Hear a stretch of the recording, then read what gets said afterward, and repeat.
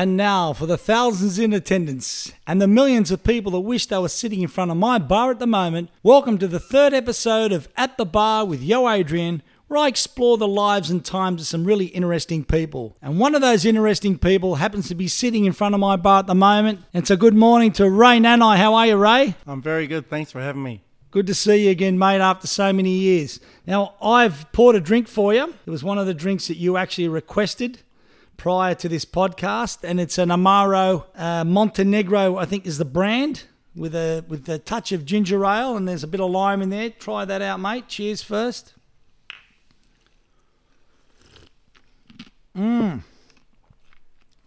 Geez, that's a refreshing drink. Wow. Anyway, I think I remember I met you back in 2010.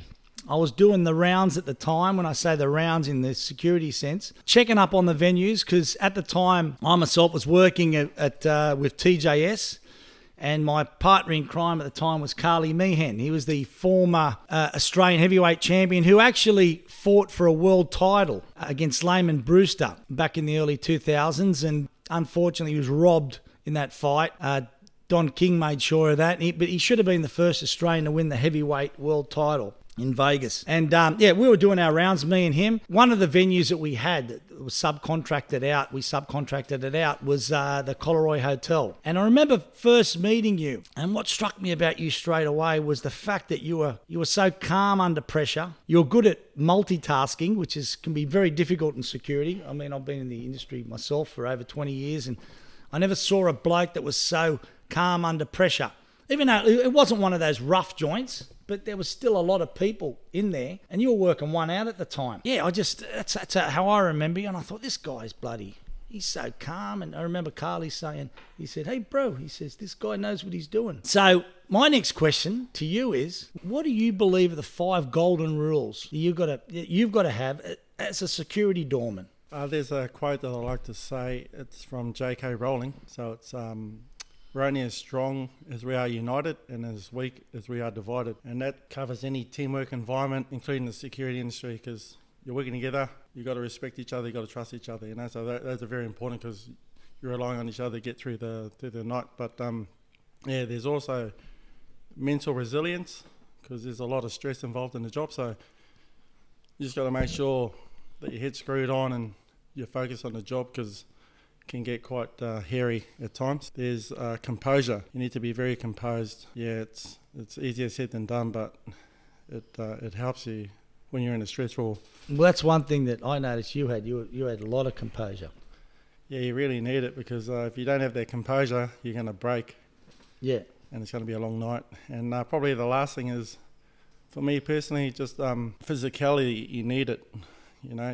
You can't go on the door underdone physically, because there's going to be times where you're going to have to throw down, and you need to. You always keep yourself fit. How many times a week were you training at that time?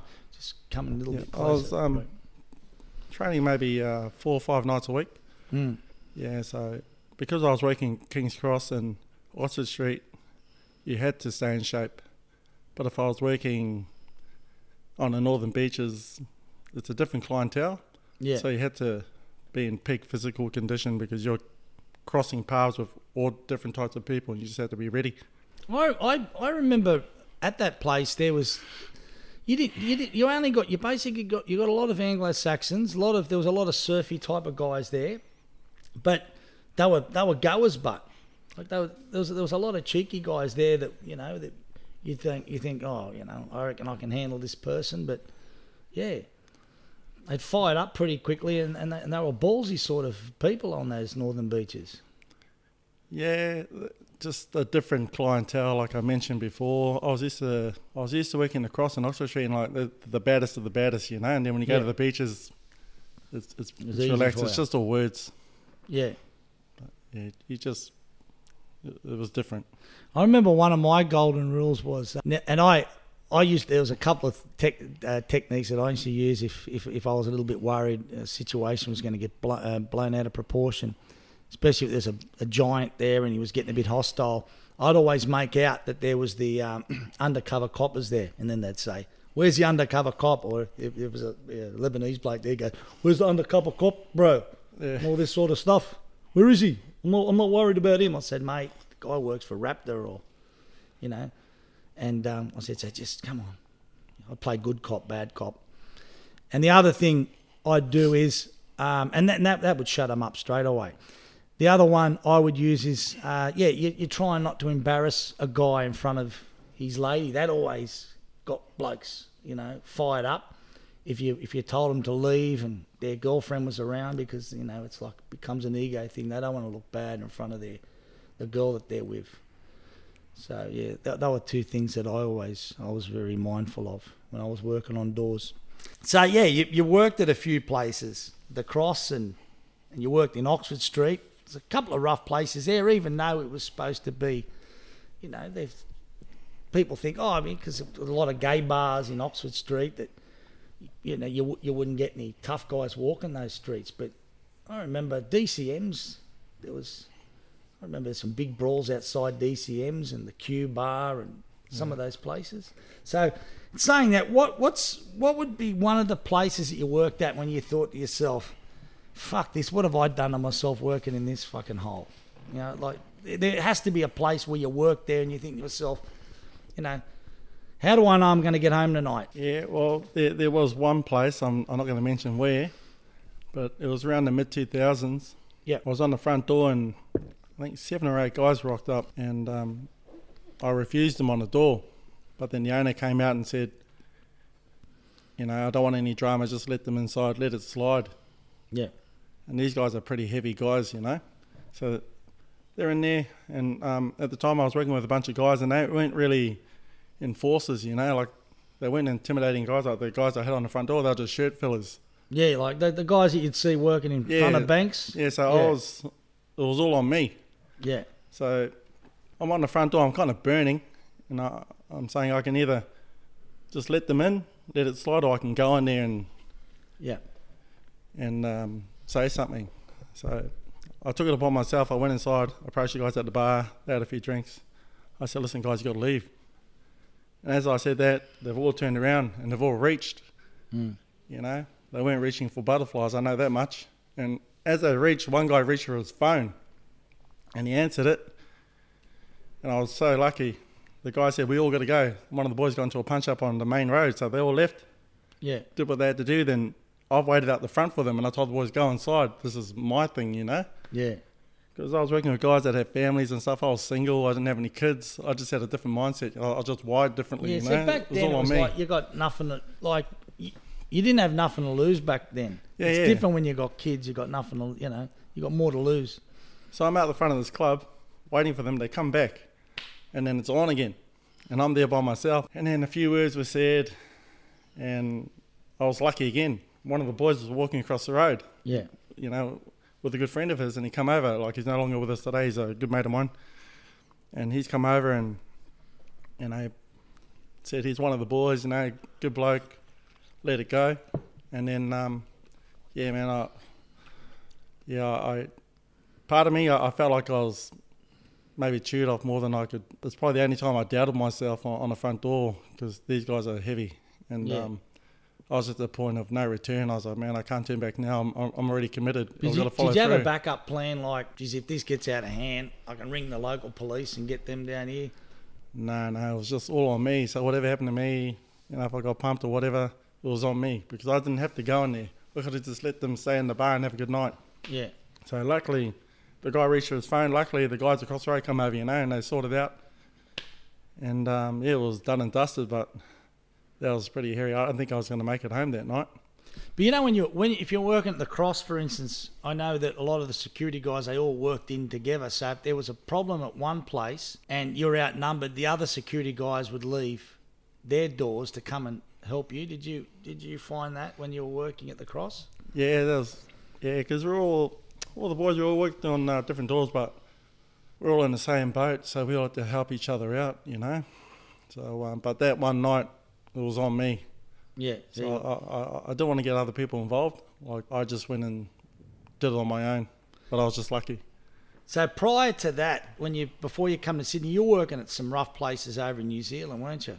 Yeah. So I did my first door when I was 20 years old. I was working at this club on K Road that's in the Auckland CBD, and it was just full of rugby and rugby league players, like big guys, you know, like big guys dressed up in ballerina tutu dresses, like in frocks and platforms, like big guys like Jason Tomalolo, like times 300 in the club. Fuck. And I was only a small bloke. I was only like 88 kilogram, 20 years old, and I just was praying, please, I hope a fight doesn't break out because I'll just get folded in half, Yeah. Because these guys are just monsters.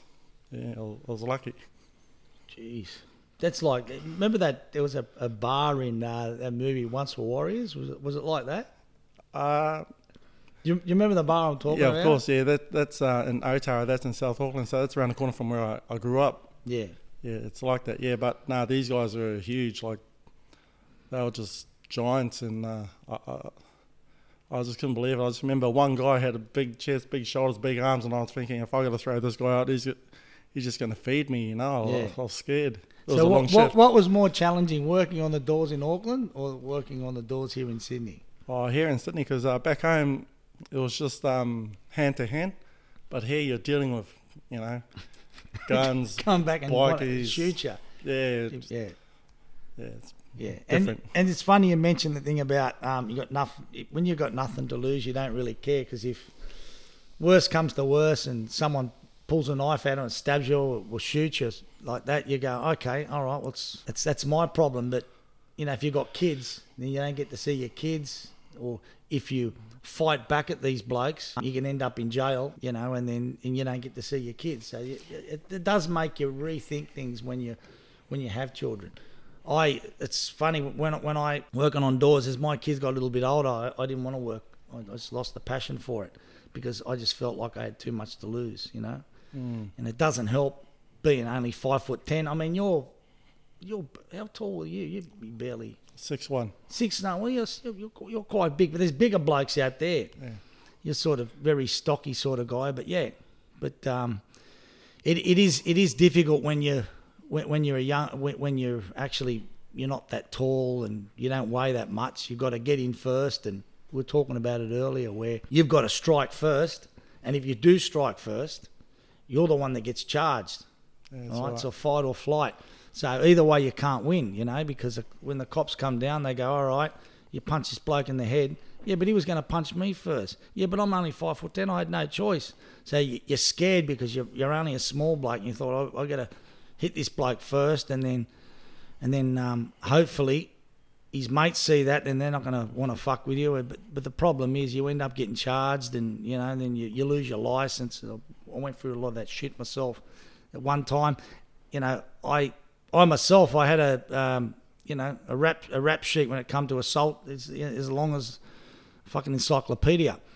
But thankfully for me, I never got convicted because it was always I was defending myself. And I wish back then there was jiu-jitsu, where you can prevent someone from wanting to attack you, and then you don't hit them, and you can just make them submit to you.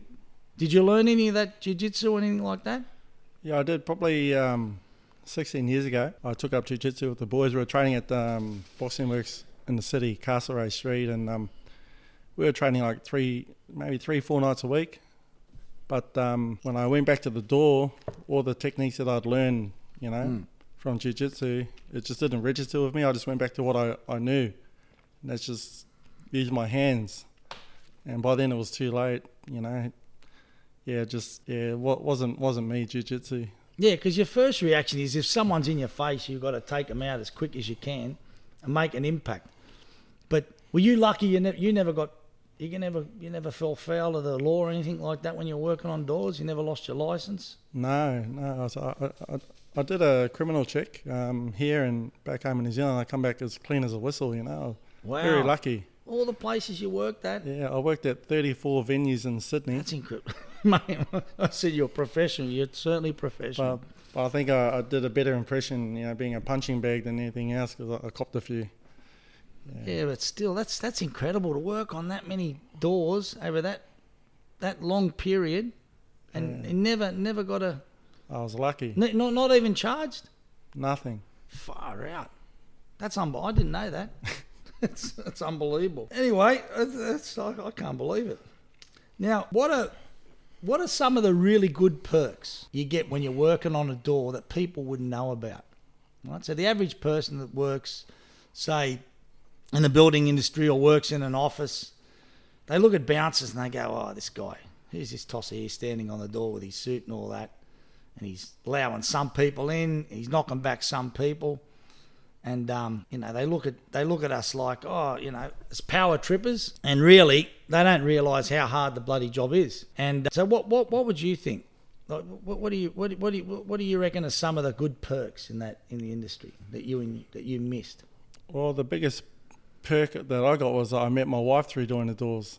So I was very blessed, My wife used to come every weekend, and back then we had a love-hate relationship. And I remember one time clearly I was working at Tank nightclub. This around 2000 when the place was pumping, and she'd walk down the laneway with her girlfriends. What year was that? 2000. 2000. Ah, 2000. Yeah. Okay. That the Tank was on the bottom of, I think, establishment. It was around the back. Okay. Yeah, another one. Yeah. Yeah. So she come up with her girlfriends, and it was like Moses parting the Red Sea. The girls come, they're walking down the laneway and everyone just parted, and the girls come to the front door and security moved out of the way. The host moved out of the way. Then I was on the front door because I had the final say, and I pulled the handbrake and I rejected her. I said, go somewhere else, and she just abused me, Really? Yeah. Just like that? And then, so that's the biggest perk. But other than that, you got your obvious ones like a lot of cash, all the cash bribes, all the boys come, want to get in. Yeah. So they'll just be feeding you hundreds, go in the corner, just money. People offer you a lot of like cocaine, but I never touched it. And I said, just give me the money instead. So they give me like 200, $300, entry to get in, or you get like a lot of the industry, a lot of people that had restaurants and cafes give you their cards. If you look after us, come, eat for free, So it was really good. But you would have been an honest bloke. You wouldn't have taken any extra cash on the door, would you? Like, I know I was working with my brother at one time, and I was a real straight guy. I couldn't take any money, that wasn't my money. And my brother's, he's hanging there. He's a little bit more streetwise than me. And people would come in, and if he didn't like the look of someone, he'd say, oh, there's a $20 cover charge, And I couldn't get myself to do it. So he's putting all this money in his pocket. And then at the end of the night, he'd pull all this cash out. And I go, fuck, you got $300, $400 on top of... And I said, I got shit. And he goes, well, you're fucking stupid enough. You're not asking for the money. I said, well, then split it with me now. Yeah. So when he eventually got caught by there was a DJ, and it was the DJ's girlfriend, because I think he charged her money to get in, or a friend of hers, and he complained, and then she went up to the boss and she said, oh, those two doormen, they're charging people $20 to get in, and it's a free entry. So the guy come up to us, the owner, he said, you two guys robbing the door? And then he just told us both to fuck off, and that was it. And I said to Grant, see, you greedy fucker. I said, now we've lost the job because you've been greedy. But yeah, he was making a lot of money back then, just on $400 or something clear. No one knew about it back then. So yeah, there was good perks, eh? I went one better. So what I used to do was on a Saturday lunchtime, I used to go to Pitt Street Mall because all the guys that worked in retail would come to the club. So I'd go there at lunchtime, collect money, like $1,000. And then on the night, we wouldn't be changing hands, Yeah. We'd just go straight in. The boys would be like, who are they? Like, you're not getting money off them. But they didn't know that I collected money off them 9 hours prior, to opening the doors. So I was already cashed up, and I just walked straight in. That was good. Yeah. And it's all cash in the hand too. Cash, yeah. What were you doing with the money? Were you spending it on clothes? Or you wouldn't have been able to bank it, would you? No, I was just living day to day back then. I was single. Back then, yeah. Anyway, like a lot of guys like yourself that worked on doors. I mean, you still look good for your age now, but one thing that you had that a lot of other security guys don't have. You're a charismatic sort of bloke too. You're a good talker. I remember when I first met you, I thought, this bloke's, you could talk down the most aggressive people, and then the natural progression. The really good security bouncers become bodyguards because they get employed as bodyguards. Now, tell the audience out there, tell us about some of your bodyguard experiences or some celebrities that you worked for. Well, the last person I looked after was former Prime Minister of Australia, Bob Hawke. He was a real gentleman. They say he's a larrikin, and he really is. he was just a really genuine, warm-hearted guy. And I used to go to his house, and he's staying in Northbridge, and just go there. His house was my house. I go in there, open the front door, have breakfast with him, watch a bit of TV, and just a normal guy. I didn't have to be someone else. He's just a good bloke, you know. And he used to always complain when we used to drive in the car, and I always play my rap music, and he'd be like, "Oh, turn that off, you know, you're hurting my ears." And I used to turn it up even more, you know, just to upset him, you know. But he's just a really nice guy, you know, good bloke. But I looked after some other people before him, and did you have to do any special courses for the bodyguarding and all that? No, I kind of just the guys that were coming to the clubs that I was working at, they took a liking to me because I was a good person, you know, and they said, "Oh, do you want to do any work on the side, or do you want to just quit the doors and do some bodyguarding?" And that's how I fell into it. But I looked after other guys where remember this one guy, his family, they're from Point Piper, like they're seriously cashed up, nice people, and the parents, they had a son who was my age, and he had like every addiction under the sun you can think of, you know, alcohol, drugs, gambling, all that stuff. So they said, "Please, can you just look after my son?" And I said, "Yeah, no worries." So we worked out a contract.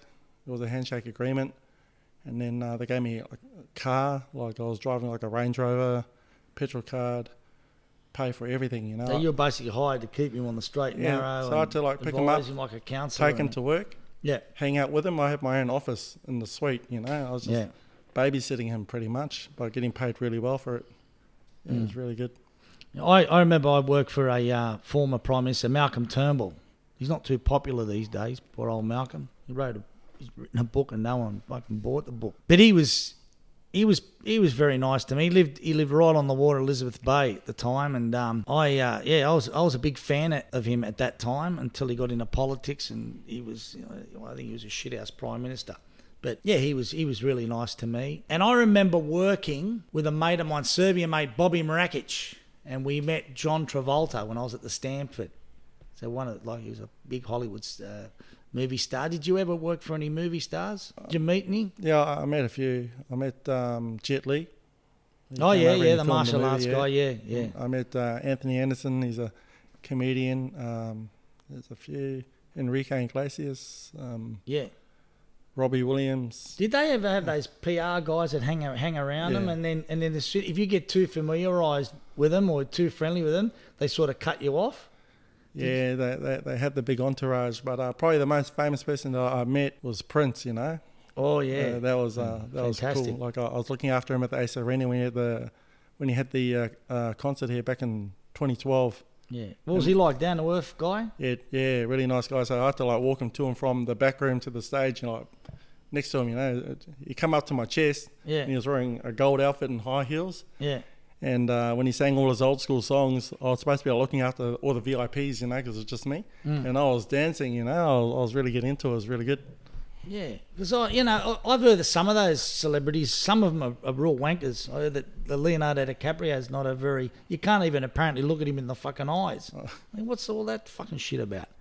But I remember John Travolta. We were told when we were taking him up to the lift in the room. It was at Stanford Plaza, and in Double Bay, and they said, "Oh, don't get the general manager, Mr. Wolf at the time." He said, "Don't get too familiarised, you know."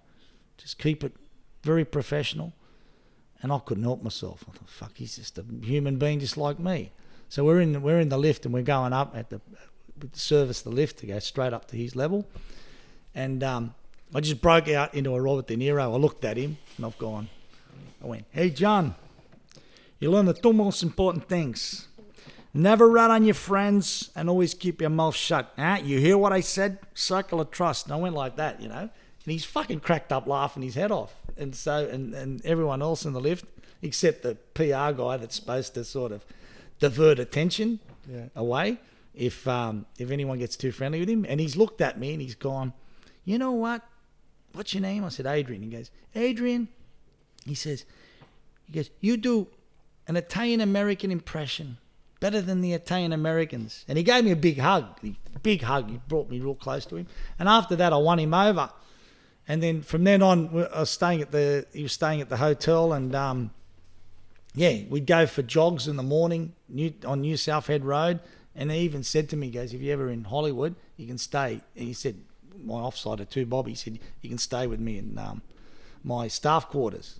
So I got really friendly. He was a good bloke. So, yeah, now they were good times. And back then, I remember it was a pretty good rate as a body. Were you getting a good rate for a bodyguard? Yeah.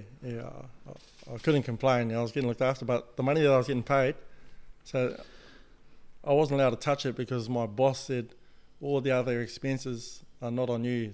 Like, we pay for everything, so good. Yeah.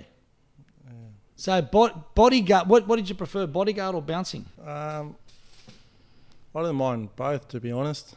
Yeah, because bodyguard's good if you've got a family and that, because there's probably less risk, isn't there? Yeah, but some of the guys I was looking after, they were too high maintenance for me. Yeah. And I wouldn't, like, weekdays I'll be working till 9 p.m. Yeah. So I couldn't do my own thing till after 9. By then I was too tired, because you're just babysitting guys. But yeah, I didn't mind either. Yeah, it's good. Well, I want you to take a sip of your drink, mate. Have that drink, champ. Now, we're going to digress away from the security topics, unless you want to talk about more security. Anything else you want to get off your chest? I've got a really good story. Yeah. Probably one of the best in the security. Right, let us hear it. All right, so this kind of involves a gym, 3 nightclubs, and a bikie clubhouse. This is over a 5-year period. Yep. So I'm training at the gym, and all the boys there, we used to roll in at 6 o'clock. And there was one guy in that group. He was a real troublemaker, Always said, Ray, I'm going to come to the club. This is when I was working at Cuba. Yep. Come to the club. I said, please don't come. Please don't. Anyway, I get to the club that night, and he's upstairs starting a fight straight away. So I said, you got to go. So I let him. I walked him out the door discreetly because I knew I had to see him on Monday, training. So come the Monday, I rang up my training partner and said, stay home. I'm training alone. And he goes, oh, what's up? I said, just stay home. We'll train Tuesday. So I get to the gym at 6 o'clock. Sure enough, he walks in on the phone, pointing at me, swearing at me. He goes, you're going to fucking cop it. You're dead. And he got on the phone. 5 minutes later, these 2 cars pull up. 8 guys run through the front door, jump the turnstile, go straight to the dumbbell rack. They grab these dumbbells, they're trying to clobber me while I'm training. Fuck me, yeah. And I said, listen, it's got nothing to do with you guys, it's between me and this guy. Yep.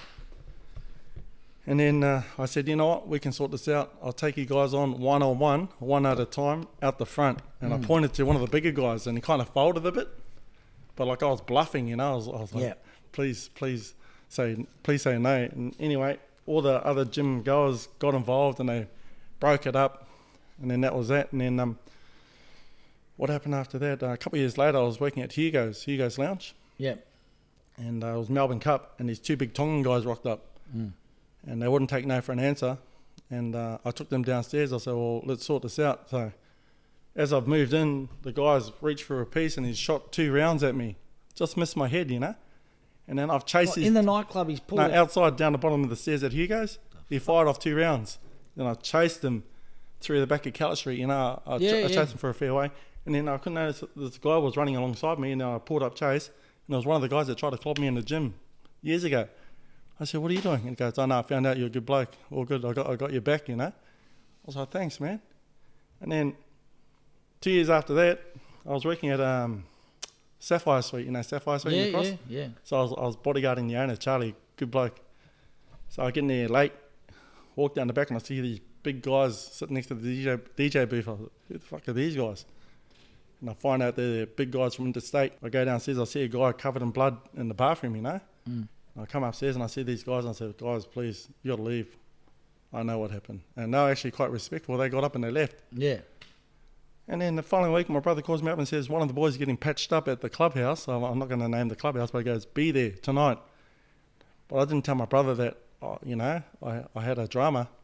So I rocked up to the clubhouse by myself, and I saw the guy at the front gate, walked in, guys doing the barbecue, and the guys that were doing the barbecue were all the guys that tried to jump me in the gym. And then I look down the other end, and I see all those guys that I kicked out of the club. And I thought, man, these guys are going to flog me in the clubhouse. I'm not going to make it out alive. But then I told them, who my brother was. Told them who the guy was that was getting patched up. And we ended up having a really mad night, Yeah. Good guys. So he's your older brother? Yeah, my older brother, yeah. He saved me heaps of times. But those guys end up being really good guys, you know. So, yeah, I said sorry, but yeah, we had a good night. You're lucky you're still alive. Oh, yeah, man. I like you, man. So true. Anyway, yeah, well, we've spoken about security now, I suppose, and bouncing. So we'll digress now, and we'll talk about that famous kickboxing K1 fight, which I've showed everyone that video. Everyone that's seen it, they all love it. Yeah. You know, you've probably got about 100 views from every person that I've showed. They watch it, and I go, and I ask them, I say, what do you think's going to happen in this? And they go, oh, you know, they see you come out, and they see the other guy come out. He looks like the Lebanese Ivan Drago. Yeah. And it's not it's not what everyone expects. So apparently there's a bit of a story leading up to that fight and post-fight. Yeah, so what happened was probably I went 3 days without sleep leading up to the fight. I probably only had 6 hours sleep in 3 days. Now you're a late calling, weren't you, for that fight? Yeah. So what happened was I was working back-to-back shifts for 3 days. I practically had no sleep. I was so tired, you know. And then 2 days out from the fight, I got a tattoo. My first tattoo. It's like a traditional Samoan tattoo with the pig's tooth, hammer and ink. Yeah. And so my whole left arm was swollen, you know, from my bicep down to my wrist. You see it in the fight. So on the day of the fight, I got a phone call off a good mate of mine. He goes, "Oh, what are you doing tonight? Do you want to make $400?" I said, "Doing what?" And he goes, "Fighting." And I thought, you want me to collect some money for you and get $400? He said, "No, kickboxing." So, and that was your first fight? That was my first fight, my first and only fight in the ring, yeah. So fucking big impact. So I said, "I'll call you back in a couple of hours and I'll give you an answer then." So I called him up 2 hours later and said, "You know what? I'll do it. Give me the information." So he goes, "It's at the Star City Casino. Be there at 6 o'clock. The guy that's supposed to fight this other bloke, he's just pulled out, you know. He's scared." And so I get to the casino and I meet the promoter, Tarek Solek. Yeah. He used to run K1 Oceania. Yeah. And he says to me, "You know, if you do well, I'll put you on my cards, you know, in the future." So I get there and he introduced me to this trainer that I never met before, Darren. And then so your trainers, you never met him before? I didn't know anyone. So it was just me and my flatmate. I rang out my flatmate and said, "Come to the Star City Casino, you know. Oh, fuck. I'm having a fight." And he's like, "Are you pulling my leg or are you for real?" Yeah. I said, No, it's actually, I'm fighting. So he's come. They gave me these like these shorts, shin guards, gloves, whatever. And then the trainer comes in the locker room and he goes, "Come out, you know, do some warm-ups." And I said, "Man, I don't need to warm up. I need to sleep. I haven't slept for 3 days. Wake me up 10 minutes before the fight, I'll be ready." And so I went to sleep. And as I'm sleeping, my mate's gone for a walk and he's come back and he's like, grabbed me and he's shaking me and said, "We got to get the fuck out of here, man. I've seen the guy you're fighting. He's a beast." I've seen, you know that scene from Kickboxer where Jean-Claude Van Damme goes to fix ice and he sees that big guy kicking that bloody column and the concrete's falling from the ceiling? It was like that. He goes, "Let's get the fuck out of here, man. I've seen that guy. He's going to kill you, man. He's like 6'4". He's roided up. He's a big bloke. He's hitting the pads real hard." Yeah. I said, "No, it'll be sweet, you know." I said, because I was used to fighting on the streets and like fighting up to 6 guys at one time, you know. I said, "Worst case scenario, I get knocked out, fight's over." And so anyway, they wake me up, I have a shower, go out, and I forgot to ask what the rules were. So I was talking to the trainer as he's walking me out. I said, "Just tell me what I can't do." And he's like telling me in my ear, "What, I can't do this, can't do that." I said, "I'll be right." Yeah, then he come out, then rest is history. So I was lucky. I won the fight, got the money, got the trophy. And I had to go to work that night. Were you nervous when you were in the middle of the ring with him? Because he was the one that looked all nervous and tense. Yeah, I think he exerted too much energy, you know, pre-fight. But I just woke up too, you know, so I was half asleep and I was pretty calm. Yeah. Because, you know, I knew it's not like I'm going to get knocked out and trampled all over like I have in the past. I was all right. I was safe. It was a safe environment. So, I went in there. I was confident. I won. And then I remember after the fight, I had to I consoled him, you know, because I felt bad for him. Because they were building this guy up to be the next big thing, you know, like give him a few easy fights, you know, build up his record and then be someone. But yeah, I kind of Did, ruined. did he fight again after that? I think he had maybe 2 more fights after that. Yeah. But, Fuck, he'd never be the same. He caught Nah. one right on the fucking Vera Lynn, and he was all over the place. I just closed my eyes and pray for the best, you know. But yeah, so after the fight, I was walking back to the locker room and like all these people like wanting photos and autographs, and it was really unusual for me. So I was like, you know, taking photos, and then I went to work, and all the boys were waiting for me, all the guys on the door, because we were working at Tank nightclub, you know. And when I walked down the laneway at the trophy, I like had it raised in the air, you know, and all the boys like we won a grand final or something, you know. All the boys were all embraced and hugged, and it was good. And then not long after that, I was just standing in the laneway and I got run over by a car in the laneway. And I got taken to the hospital. And I remember when they wheeled me out of the nightclub, I was on the hospital bed going to the ambulance, and I was raising the trophy like that, and everyone was laughing, you know. It was a crack up. And I went to the RPA hospital, and I just didn't want to be there. I just discharged myself. And I got my mate to pick me up, and I went home, had a shower, and I went straight to the gym. I did squats, and then that was it. Yeah. It was funny. Did that Solak bloke ever give you any more fights, or you just weren't interested after that? No, so I was supposed to lose that fight. So he lost a lot of money, you know. Yeah. So he was trying to call the guy that contacted me to recoup some of the money. So the guy, my mate that called me through his phone in the harbour, and he had to move residence, you know. Yeah. But I did catch up with Tarek probably 2 years after the fight. I was working on the door at Rogues, and he came up with the boys from Melbourne, and I looked at him, he looked at me, and we just shook hands, you know. But did you ever want to box again, or go into the boxing part of it? I know that was kickboxing and all that. You would have been a really good professional boxer. Yeah. So what happened that night that I was fighting?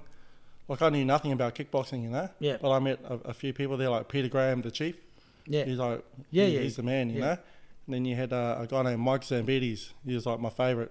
Like I started following him as a welterweight, and then you had like the McKinnon brothers, all the boys, Jason Suddy, all the boys. So I met Peter Graham that night, and he said, "Come to Redfern, come train with me and Alex Tui, famous trainer." Yeah, that's Mundine's gym. Yeah. So I went there. Senior, yeah. So I was training at the gym, and then Chief would say, "Yeah, come every day," you know. And then it just wasn't me, because it was kind of it was. But what about as a boxer? But not a K1. No. Yeah.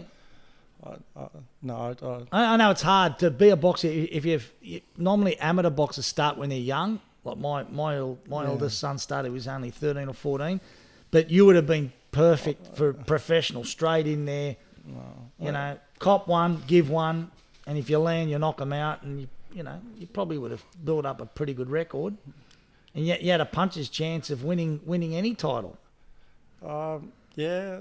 Well, they said that my style was kind of similar to Mark Hunt. You know Mark Hunt? Yeah. Yeah, so I think the month after that he won the world title, you know, the K1 world title. And I ended up doing a little bit of work with him here and there.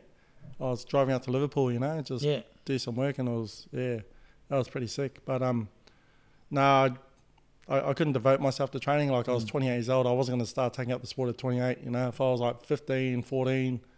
Well, here's a question for you. What? Just say if I was a promoter, or just say if I went to a promoter now, and I said, right, I'm going to line you up against Paul Gallen. Would you jump in at the age of 48? No, I retired with a 100% record now. No way. Paul's a legend. Paul, yeah, he's got a lot of mate. He's got a lot of ticker for a footy player. He can do anything, that guy. Oh, mate, I saw him in Cronulla last week. He's got a head like Barney Rubble. He's got a head that doesn't look like he can hurt him. Yeah. But that's interesting. I mean, for 48, you're still looking pretty good shape. Now, have another sip, mate. There's that. We're gonna finish these drinks. My past podcasts, pour a drink no one's been drinking. Finished. Yeah, beautiful drink. Now, finally, I'm going to finish all my episodes up with this same question. You probably heard it before from the previous podcast. There was one thing you'd like to change about yourself, Ray. Now think about it, right? One thing. You had divine power. What would it be? Probably the fear of rejection, you know. That was my biggest fear growing up. So if I was confident 20 years ago, I would have asked my wife to marry me then. Yeah. As opposed to now. Because my wife, you know, she's changed me in a lot of ways. Like she's shown me a different way, and she's always encouraged me to become better So if I married her 20 years ago, I reckon I would have had a lot more today than I would have back then. I just had no direction, and she's really good like that. So just that fear of rejection, I should have asked her out 20 years ago. And you would have pretty. I mean, Samoans they're very close. They're like with the Italians, I suppose, because your wife's got Italian heritage. Big on family really orientation and big meals and all that sort of stuff. So you would have been used to all that. Yeah, but that's my biggest. The one thing I'd like to change was I wish I wasn't scared back then. I wasn't scared of many blokes, but I was just scared when it came to relationships and scared to ask, So it's probably that. And you got those two children of yours. How cute are they? Yeah, Samoan mixed with Italian, eh? Yeah, I got two sons, Samson and Solomon, so they're 8 and 6. Yeah, but I got them training 4 nights a week, jiu-jitsu. Yeah, in DY, they got a really good coach, Gigante. Yeah, he's the man. So they just love training. They really embrace it, and they're playing rugby league. So their first year playing rugby league. So they're gonna have good fun. Yeah, well, that's the best part of being a dad. You look forward to the weekends, watching their weekend sport, and no matter how shit the week is, leading up to it, you can't wait for the weekend. Everything brightens up. Yeah, so that's good, mate. As I said, I haven't seen you for so long, and you still look like you're in great shape. And you'd have to go down as one of the better, if not one of the best security bouncers we've had in Sydney. I'd say, from speaking to a lot of people have, I'd say I know you're modest, but there's a lot of people that have told me, they say this guy's, he's the cream of the crop. I reckon I was probably the luckiest. The luckiest? I've worked with... Oh, certainly. You haven't been... Yeah. I can't believe you never got charged working on doors, the doors that you work. I've worked with a lot of really, really good doormen, and I just picked, little bits and pieces from what all these guys did, and then I just kind of made it my own. But if it weren't for the guys that I work with over the 14 years that I was in the industry, I got to thank those guys, If it weren't for them, they showed me the way, and I was lucky. Good on you, Ray. So, as I finish all my podcasts with, if he can change, and I can change, and you can change, it means we can all change. So, until my next podcast, and remember this, please don't forget, always treat people as you'd like to be treated yourself. Never take any shit from anybody. See you next podcast, guys and girls.